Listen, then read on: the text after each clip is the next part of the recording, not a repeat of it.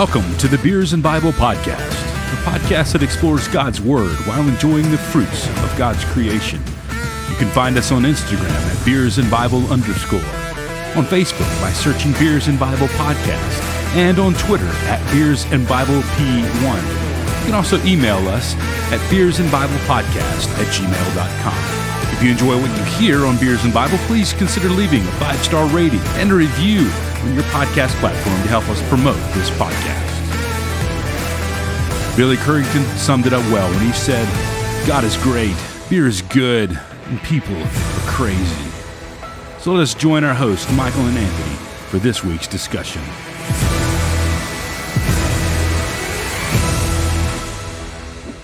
Welcome to episode number 102 of the Beers and Bible Podcast. I am Michael. And I am Anthony, and we are happy to be back with you for another week of the Beers and Bible Podcast. Yes, sir. sir.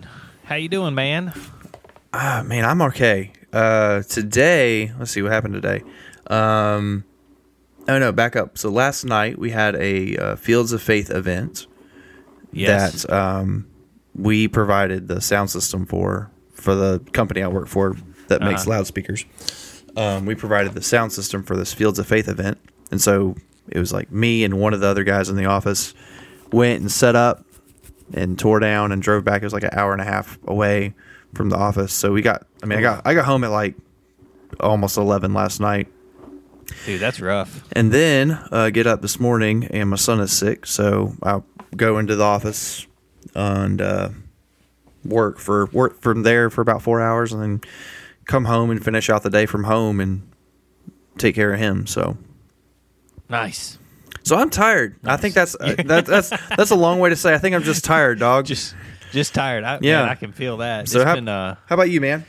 It's been a long week for me too. It seems like I've had something to do almost every day, kind of in the midst of work and after work or before work, and so I just kind of feel like I've been going a lot the last few days. But for us as a podcast, it's kind of exciting days.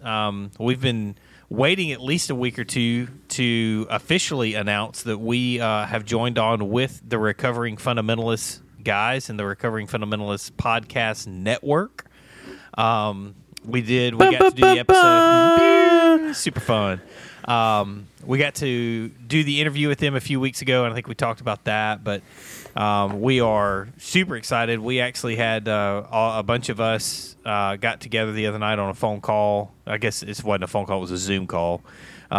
Just talking. Got to see some other faces of other podcasts who are in the network, and found out that one of them is like 30 minutes from where I live down here in South Alabama. So I was like, that's really crazy. Yeah.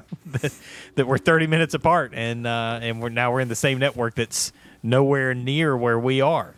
Yeah. So it's cool how God kind of pulls those things together. That's what he does, man. That's what he does. It's called providence. We've talked about that a few times. So yeah. But yeah, we're happy. We're excited to be a part of that network. Excited about what that's gonna mean for us. So be on the lookout. Excited to contribute to that network. I think it's a great thing what they're doing. If you don't know, the Recovering Fundamentalists, a lot of those guys are coming out of independent fundamental Baptist churches, which is I'll just let you Google it, and listeners, if you're here because of the RFP, then you know what we're talking about. If you're a longtime B&B listener, then just Google independent fundamental Baptist churches and enjoy all of it. Just enjoy it because it's fun.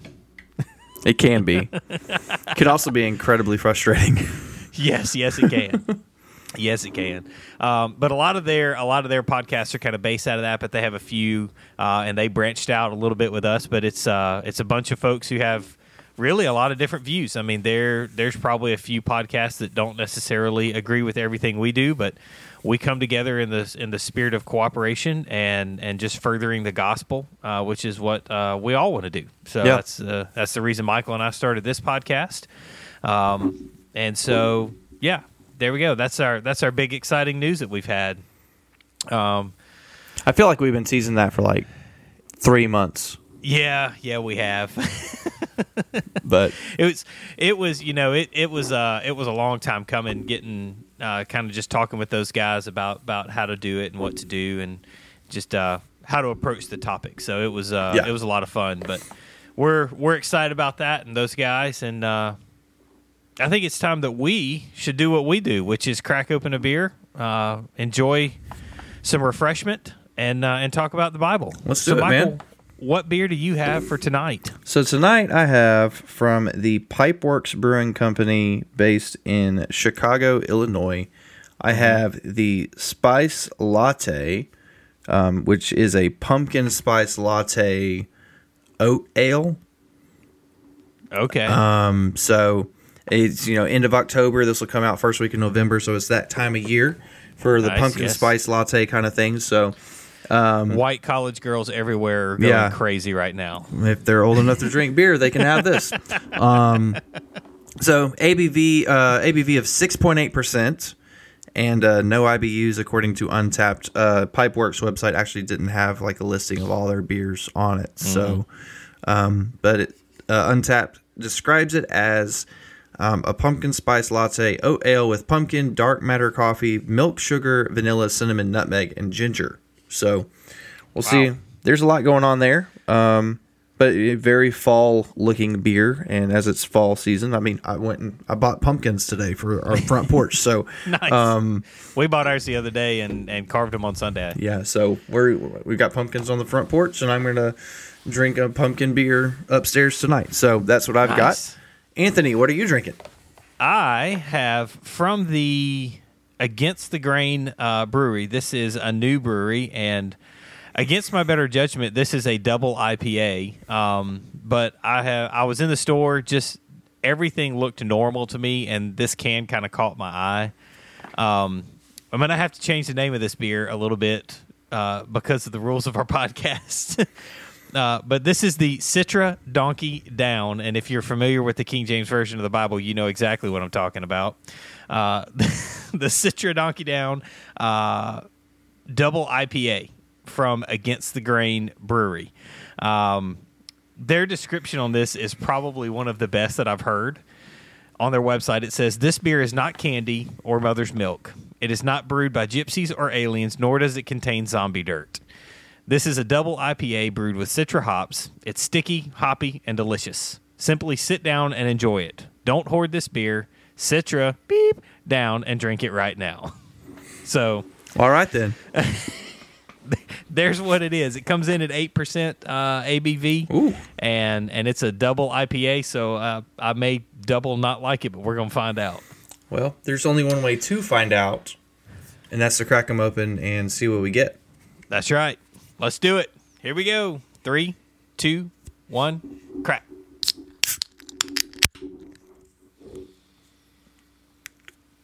It actually doesn't smell as hoppy as I was anticipating. Mine smells like a coffee shop. So I'm just going to go ahead and say that if I had your beer, it would automatically be getting like 1 Luther or maybe 2, because I loathe pumpkin spice. I hate everything about it. Anything that has the words pumpkin spice in it, I hate it. See, pumpkin flavored things are like pumpkin pie is one of my favorite things. Yeah, That's pretty pale. That is. You can see it. Mine's actually not too different from yours. This is very sweet. It has a very bready smell. Yeah. I can definitely smell like 3 of the things for sure. Yeah, this one has a little more citrusy flavor, I think, than the hop smell. So, well, let's turn them up. Let's drink them. Let's go for it. Let's see how they taste. Bottoms up. Cheers. I feel like I should let you go first this week because you have the most interesting beer. Okay. So, mine is actually not terrible. Okay. It tastes like pumpkin pie filling. Okay. And if you like pumpkin pie, then this thing's going to be right up your alley. Well, daggone. I don't know how else to describe it other than, it's pretty smooth. It's not overly sweet, but it's not bitter or anything. None of the flavors overstep each other. Yeah. I take that back. Pumpkin's pretty strong. Yeah. The pumpkin spice flavor, but it's a pumpkin spice thing. So It's true to its name. all that being said, I am going to give this. I'm going to give the spice latte. I'm going to give it 4 Luthers. I think it's a 4 Luther beer. 4 Luthers. Yeah. Flavors are good. Texture's good. Yeah. I'm kind of curious what it would have been like right out of the fridge cold. We've been up here for a few minutes, and my glass wasn't cold, so it was like, oh, boo. yeah. It's 2 weeks in a row, man. I can't remember to put a glass in my fridge. So, but yeah, 4 out of 5 4 on out of the 5. Spice Latte Oat Ale from Pipeworks Brewing. Well, there you go. The double IPA is actually not quite as bad as I thought it was going to be. Oh boy. Yeah, it's definitely not 5. It's definitely not more than 4. Boo. I think the citrusy flavor kind of cuts into the hops a little bit, and gives it more of a tart flavor than it does like that bitter hoppy flavor. Okay. So it's not bad. It's not great because I'm admittedly not a huge fan of IPAs. But in the whole scheme of IPAs, this one is pretty good. So I'm going to give it 3.5 Luthers. Okay. It's we've done the whole 4 Luthers thing and kind of feel like 4 Luthers is the best IPA that you can get, except for that one time you gave one 5 and I gave one 4.5. But yeah, this one's good. If you like IPAs, I think you'll like this one. It does have that. It definitely has that IPA kind of feel to it, but the citrus flavor gives it just a little bit different, something a little bit different. Okay. So 3.5 Luthers. Hey, that's not too bad against the grain on the IPAs. I'm admittedly not a fan, but I wanted to try it just so I could say I did. So the Citra Donkey Down. It's fun to say that. I don't know. It's fun to say it that way. It's gonna get 3.5 Luthers. I hope they don't get mad at me for changing. I feel like what's his name? The guy that changed John Mark. Oh, I feel like David Crowder when he changed John Mark McMillan's when he changed how he kiss. loves. Yeah. Mm-hmm. Yep. I always sing it sloppy wet kiss. I don't care. Team sloppy wet. So there you go. There's a couple of beers. 3.5 on the Against the Grain from Anthony, and 4 Luthers on the Spice Latte from Pipeworks from Michael. That's some beer reviews. We're going to dive into Lamentations chapter 2. We're going to lament chapter 2 right after this break.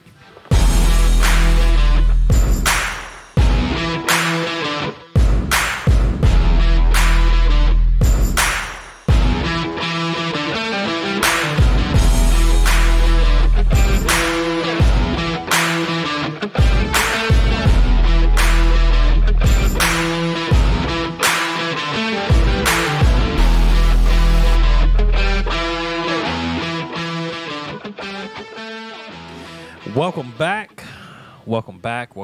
We are going to dive into Lamentations chapter 2 tonight. We're going to lament a little bit more. We're going to walk through this process that we have been talking about, and we're going to see how Mark really has really hit the nail on the head here. You know, he talked about these 4 steps, and we're going to see them all played out tonight as we dive into chapter 2. Yeah, I imagine that's going to be a recurring theme in the rest of Lamentations. Is each chapter is going to do the whole process. Yeah, it's kind of like Mark researched it and wrote a book about it and knew what he was talking about when he wrote the book, so that 2 idiots could talk about the book that he wrote. What? That's crazy. Crazy talk. So that's nuts. Okay, here let's we roll. go. We're going to dive into this, and we're going to do it a little bit differently. Instead of kind of reading in the onset, we're going to intro, and then we're going to read each section as we talk about it. Okay, so let's talk about chapter 2. Chapter 2, if you've read the book of Lamentations, chapter 2 is probably the heaviest chapter in this book. I mean, there are points where you're like, yikes. I mean, it starts off, the Lord has overshadowed the daughter Zion with his anger. I mean, you know where this is going from the outset, that this is going to be rough. Yeah. I mean, the majority of chapter 2 is much less to do with what Jerusalem has done. Yeah. You know, but it's more about what God is doing to Jerusalem. Yeah. And God has, I mean, yes, you know, some of it was merited, or all of it was merited. But chapter 2 is all about what God is doing to Jerusalem. Yeah. Yeah. And it's nuts. And he talks about it from the beginning. You learn that God is going to bring his wrath, and he's going to bring it against Jerusalem directly. And over and over again, you see that it's God actually doing it, you know, by whatever means he chooses, whether it's Babylon or however the destruction comes in, God is the one orchestrating it, which we're going to dive into that later. But that's an important thing to note, is that even though there's enemies there, God is the one who is in control of the situation ultimately. And Lamentations 2 paints that picture for us. Yeah. And so this chapter is really about corporate sorrow. It's, you know, it's really talking to Jerusalem as a whole. It's not really, you know, singling out an individual person or a prophet or anything like that. It's the group. It's the people that God is saying, I'm coming against you, plural you. And you can see that all throughout this chapter. And, you know, just as kind of a reminder from where we've been, lament is not just about sorrow in the circumstances of your life. Lament is an expression of the sins, because, it's important to remember all of this is brought about because of the sin of Israel. And so, these are direct consequences of the sin of Israel. And a lot of times we think about anytime you're sorrowful or anytime you're kind of agonizing in pain, it's usually because something bad has happened to you that may or may not have been outside of your control. You lose a loved one, or you get, like a terminal disease diagnosis from a doctor. That's the circumstances that we often equate with lamenting. But we need to lament over our own sins. I think it was who was the mortification of sin. Who is that? John Owen. John Owen talks about the more be killing sin, and that's that lamenting process is really about killing your sin, and you see that a prime example of that is Psalm 51. Yeah. Nathan confronts David over his sin with Bathsheba, and there you are.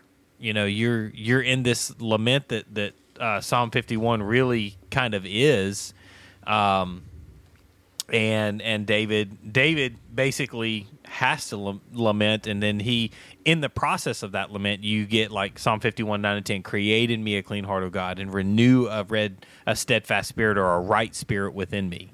And so we see this process, and this is what we're going to see as we dive into chapter 2. And I love this quote that was in one of the commentary that we're kind of drawing from, but it says, "A wicked seed grew a wicked weed. Sin has results. No sin is committed in a void of consequence." I think that's really important to understand, because that's exactly where Israel is. All right, so coming off of that, the no sin is committed in a void of consequence.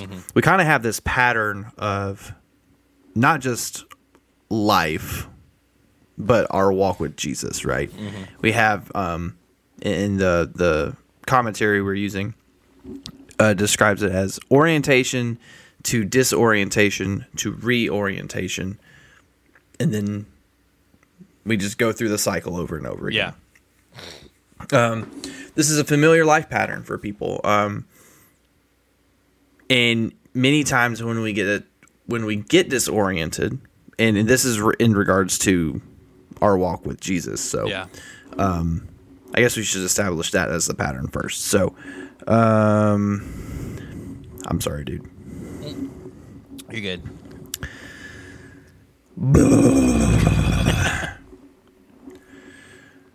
Where is the...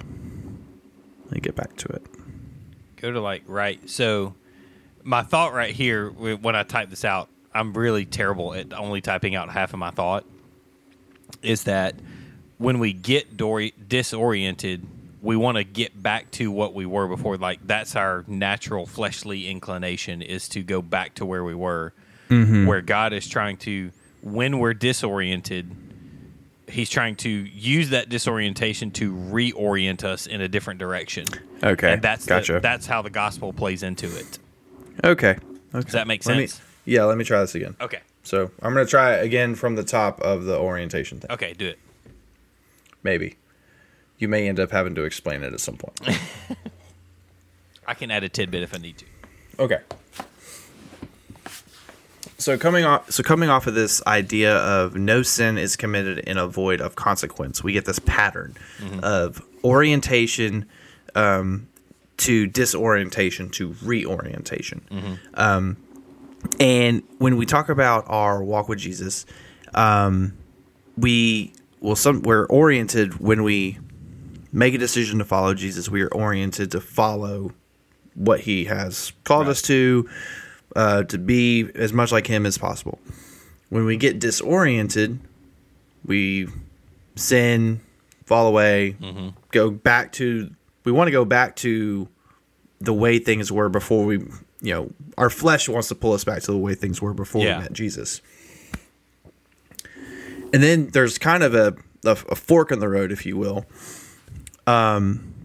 where we can either be reoriented to what God wants us to be, and God wants to pull us to reorient to be more like Jesus, or we will reorient ourselves, and not walk with God and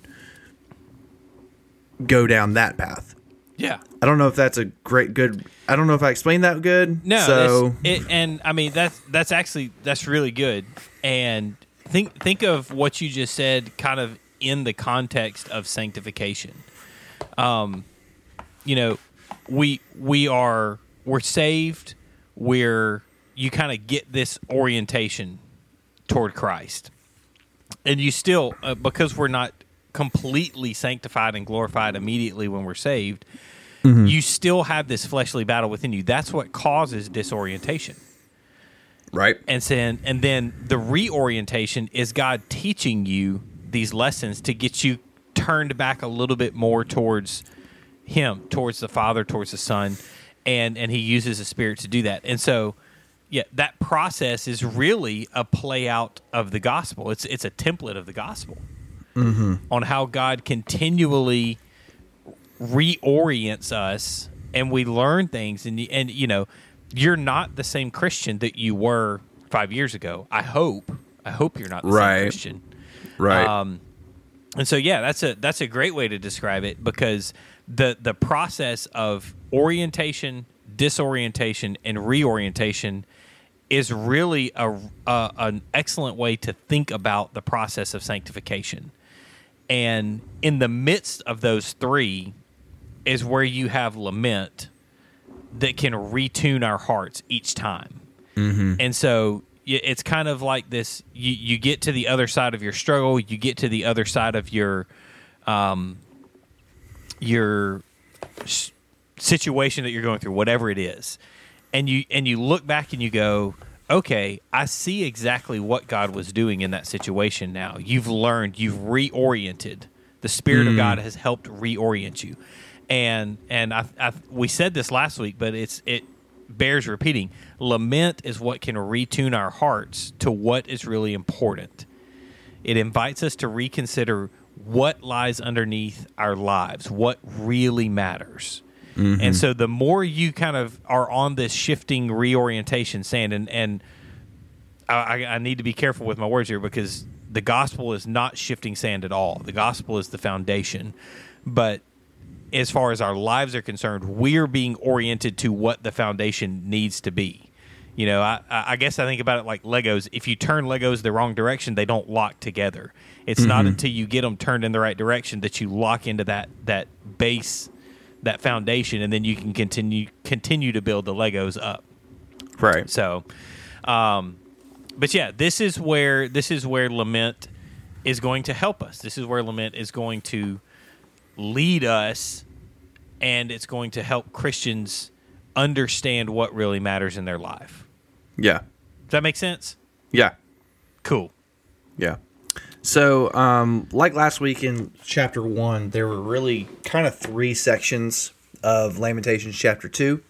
And we're going to break them up here and discuss them as we go. Yep. So the first section is verses 1 through 9 of chapter 2. And I'm going to read those verses right here so that we kind of have a baseline for where we're going in the next for the next few minutes. So Yep. From the HCSB, Lamentations 2, verse 1, here is what it says. How the Lord has overshadowed daughter Zion with his anger. He has thrown down Israel's glory from heaven to earth. He has abandoned his footstool in the day of his anger. Without compassion, the Lord has swallowed up all the dwellings of Jacob. In his wrath, he has demolished the fortified cities of daughter Judah. He brought them to the ground and defiled the kingdom and its leaders. He has cut off every horn of Israel in his burning anger and withdrawn his right hand in the presence of the enemy. He has blazed against Jacob like a flaming fire that consumes everything. He has bent his arrow like an enemy. His right hand is positioned like an adversary. He has killed everyone who was loved, pouring out his wrath like fire on the tent of daughter Zion. The Lord is like an enemy. He has swallowed up Israel. He swallowed up all its palaces and destroyed its fortified cities.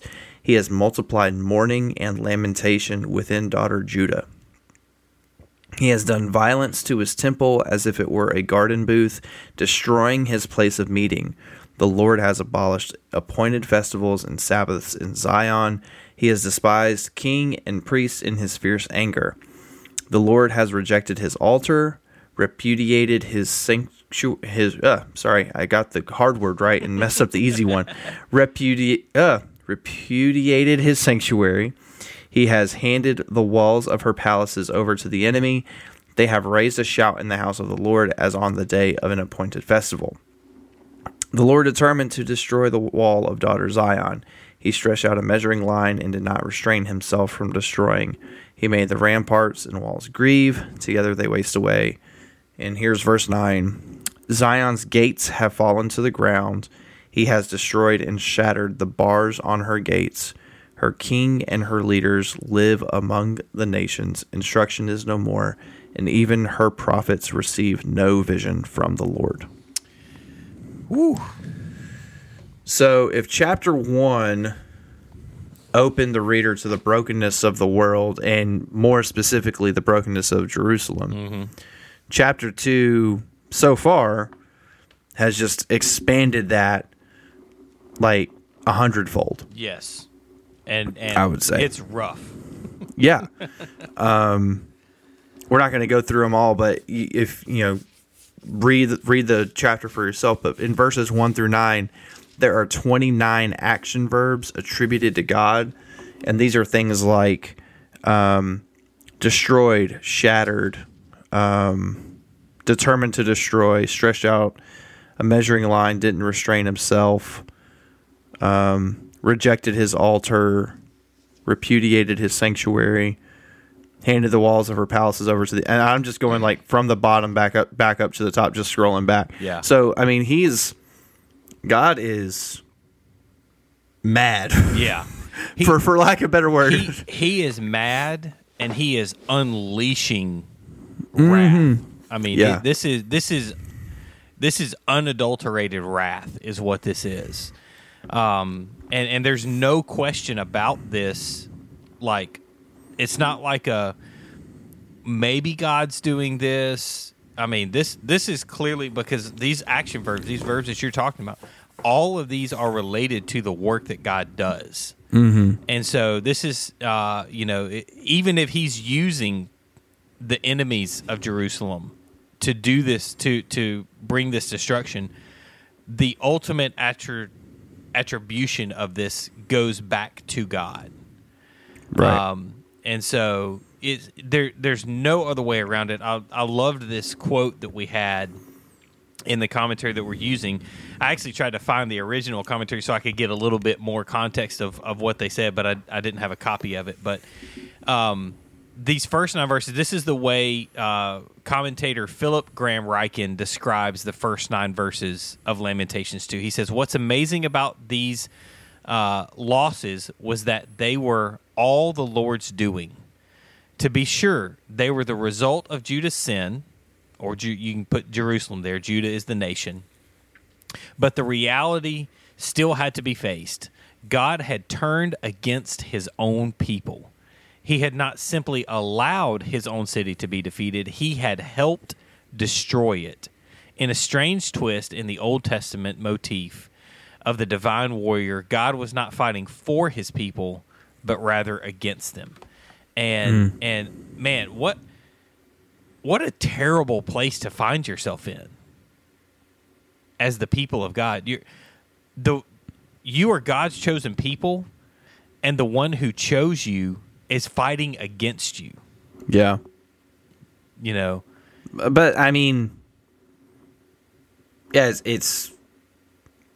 it would be a terrible place to be, but they brought it on themselves. They did. They absolutely brought it on themselves. And, I mean, so let's, this is the word of God. How do we apply this to our lives today? How do we make this fit?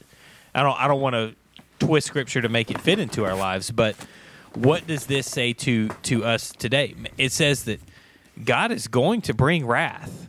God is going to bring judgment. And if you've read Revelation, guess what? Judgment is coming.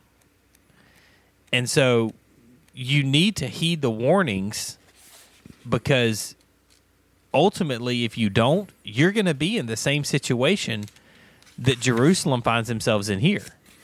Mm-hmm. And now I'm not talking about an ethnic nation like America, and we're going to hit on this later. This is words of warning for the church, is what this is. Because in the end, the church is the one that Christ came to earth, died, rose again for his people. He rose again for those that the Father would give him, is what John tells us. Mm-hmm. And so if we're going to take this verse and apply it, we don't apply it to a nation, an ethnic nation. We apply it to the people who are in Christ. And if we want to bring reproach on the name of Christ, then we should act like Israel does here in the Old Testament. But if we don't, then we need to learn and heed the warnings that the Old Testament gives us. So these 9 verses are hard, but they're going to turn into the next 12 to 13 verses. Mm-hmm. And so let's look at verses 10 through 17. If verses 1 through 9 told us about the rebuke of God, the wrath of God, verses 10 through 17 tell us how that wrath hits us, what it feels like, the sting of this rebuke. So I'm going to read verses 10 through 17, and I'm actually going to change it up. Normally I read in the ESV, but I'm going to change it up this week, and I'm going to read from the CSB, which is much more similar to what Michael's reading from. So this is verse 10 of Lamentations 2. It says, "The elders of daughter Zion sit on the ground in silence. They have thrown dust on their heads and put on sackcloth. The young women of Jerusalem have bowed their heads to the ground. My eyes were worn out from weeping. I am churning within. My heart is poured out in grief because of the destruction of my dear people, because infants and nursing babies faint in the streets of the city. They cry out to their mothers, 'Where is the grain and wine?' They faint like the wounded in the streets of the city, and their life pours out in the arms of their mothers. What can I say on your behalf? What can I compare to you, daughter Jerusalem? What can I liken to you, so that I may console you, virgin daughter Zion? For your ruin is vast as the sea. Who can heal you? Your prophets saw visions for you. They were empty and deceptive. They did not reveal your iniquity, and so restore your fortunes. They saw pronouncements for you. They were empty and misleading. All who pass by scornfully clap their hands at you.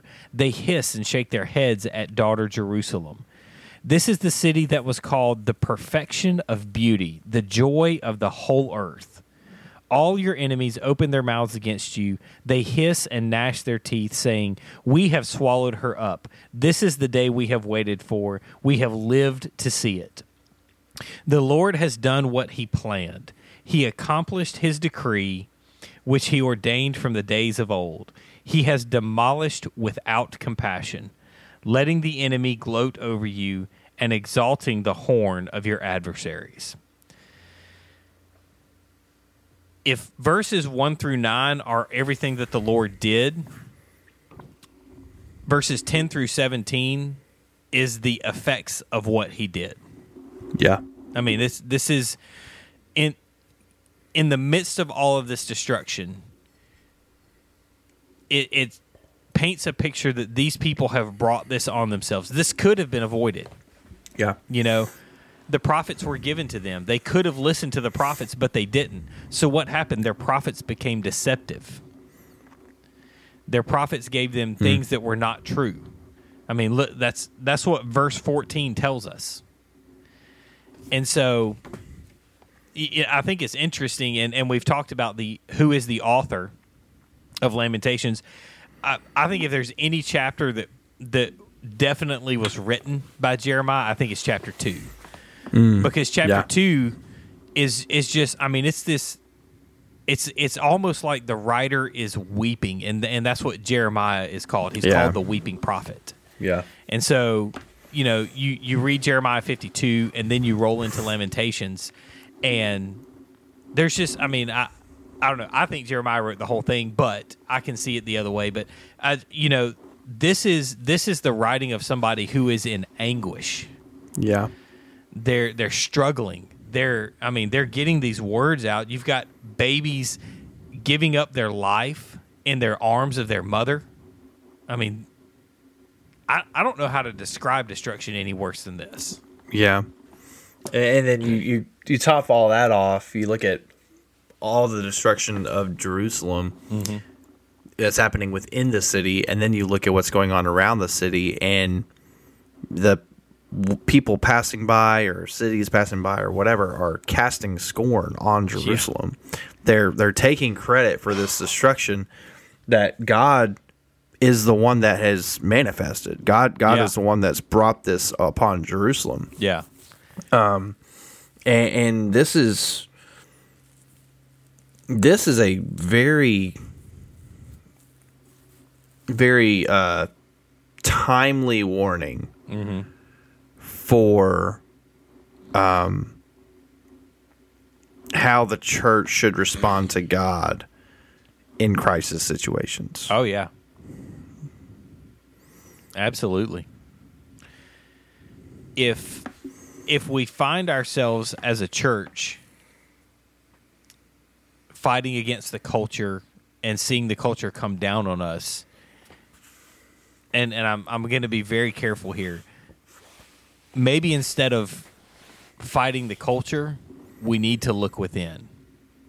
We need to address the things that are going on within the church, because it very well could be that the reason culture is coming against us is because we have turned from what God has called us to be. Yeah. That's what Jerusalem had done, and the nations around Jerusalem turned on them. And so I don't want to confuse and say, give an application to think that, you know, America, this applies to America or anything like that. No, this is about the church, the people of God is what this is about. You know, Israel, Judah was God's chosen people in the Old Testament and in the New Testament.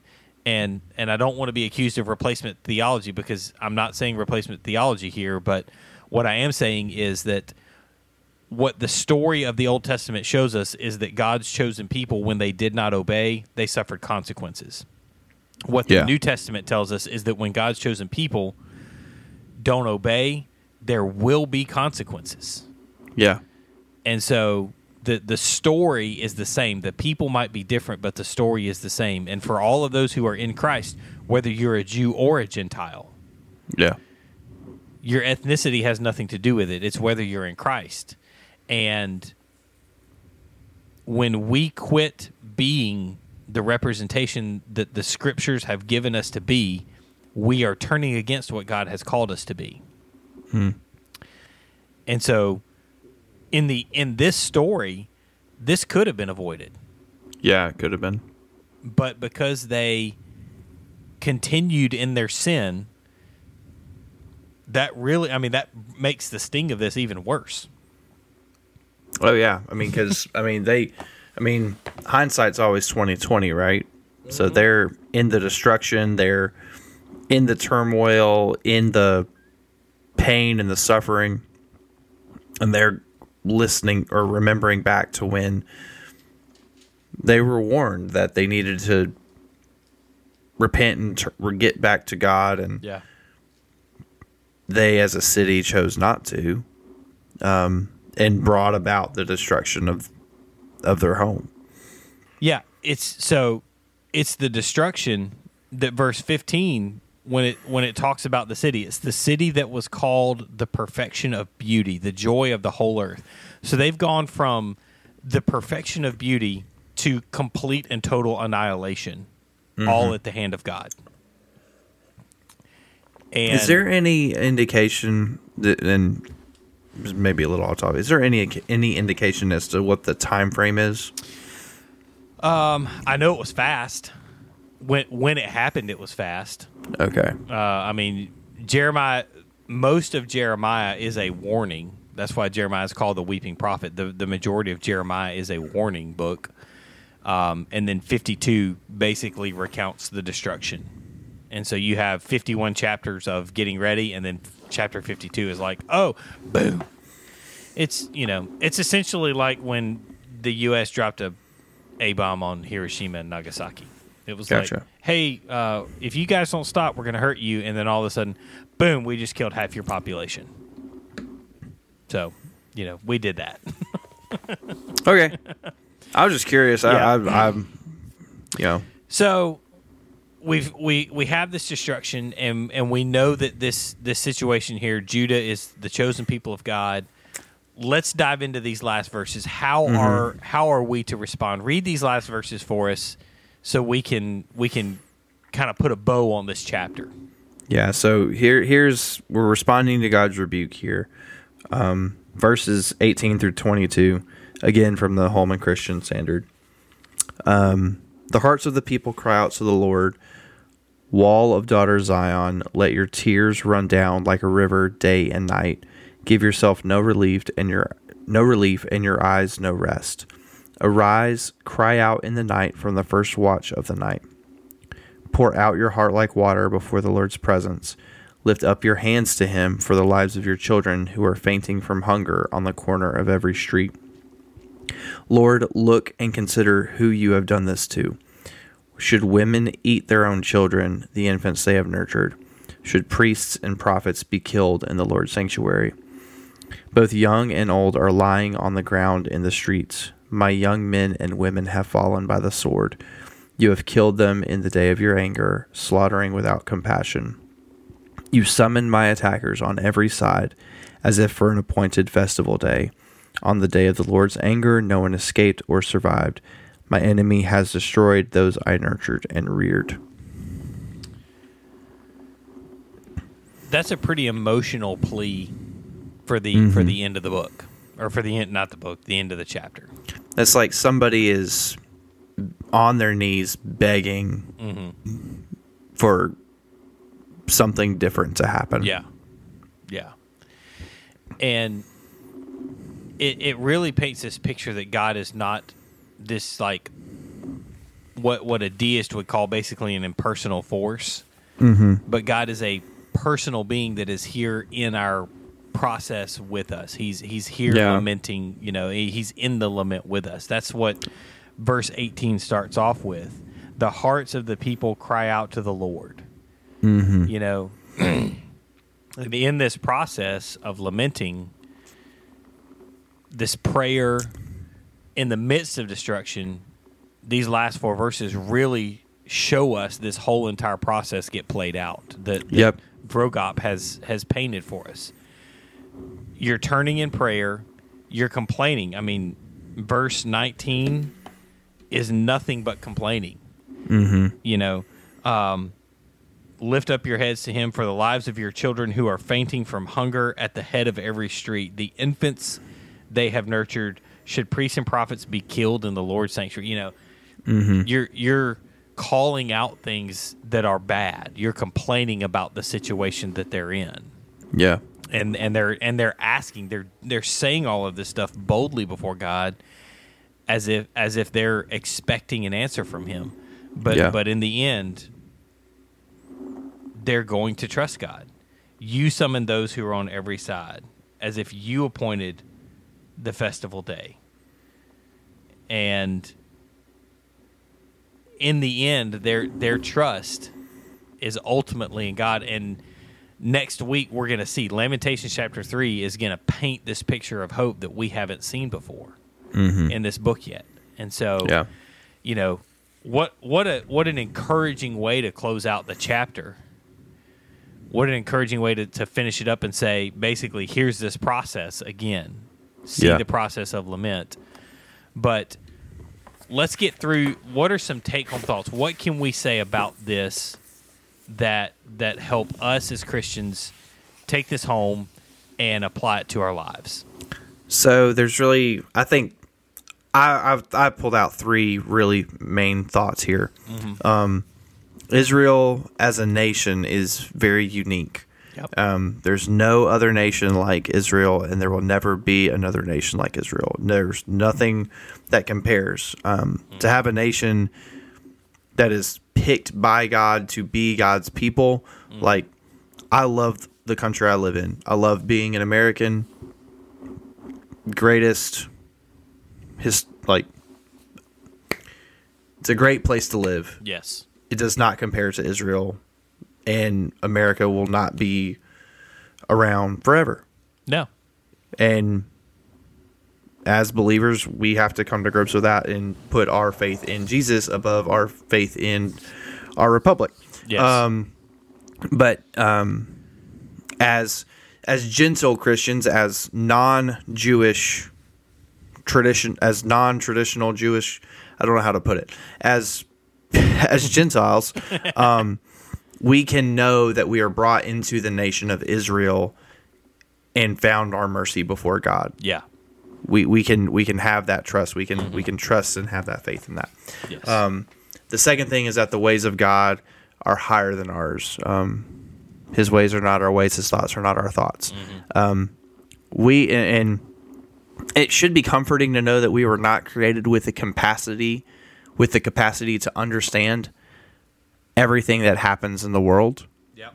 Shoot, I don't understand. I don't have the capacity to understand everything that happens to me every single day. Like, I don't understand the why on some of the stuff that I have that I go through. So much less like the much bigger picture. So, but God's ways are higher than ours, and sometimes we're not meant to know. Yeah. I mean, yes, Jerusalem was destroyed because of their sin, but the question, I'm sure, is why? Yeah. Like why did it have to be that way? Other than God warned them and then they didn't obey. Yeah. So God followed through. Yeah. And it's important to understand that the nation of Israel is an example for the church. They are a unique situation, but they're also an example. Yeah. And it's something that we as Christians, as New Testament Christians, can learn from. Yeah. You know, we can learn from the example of the Old Testament, and we can learn from the example of the early church. Yeah. You know,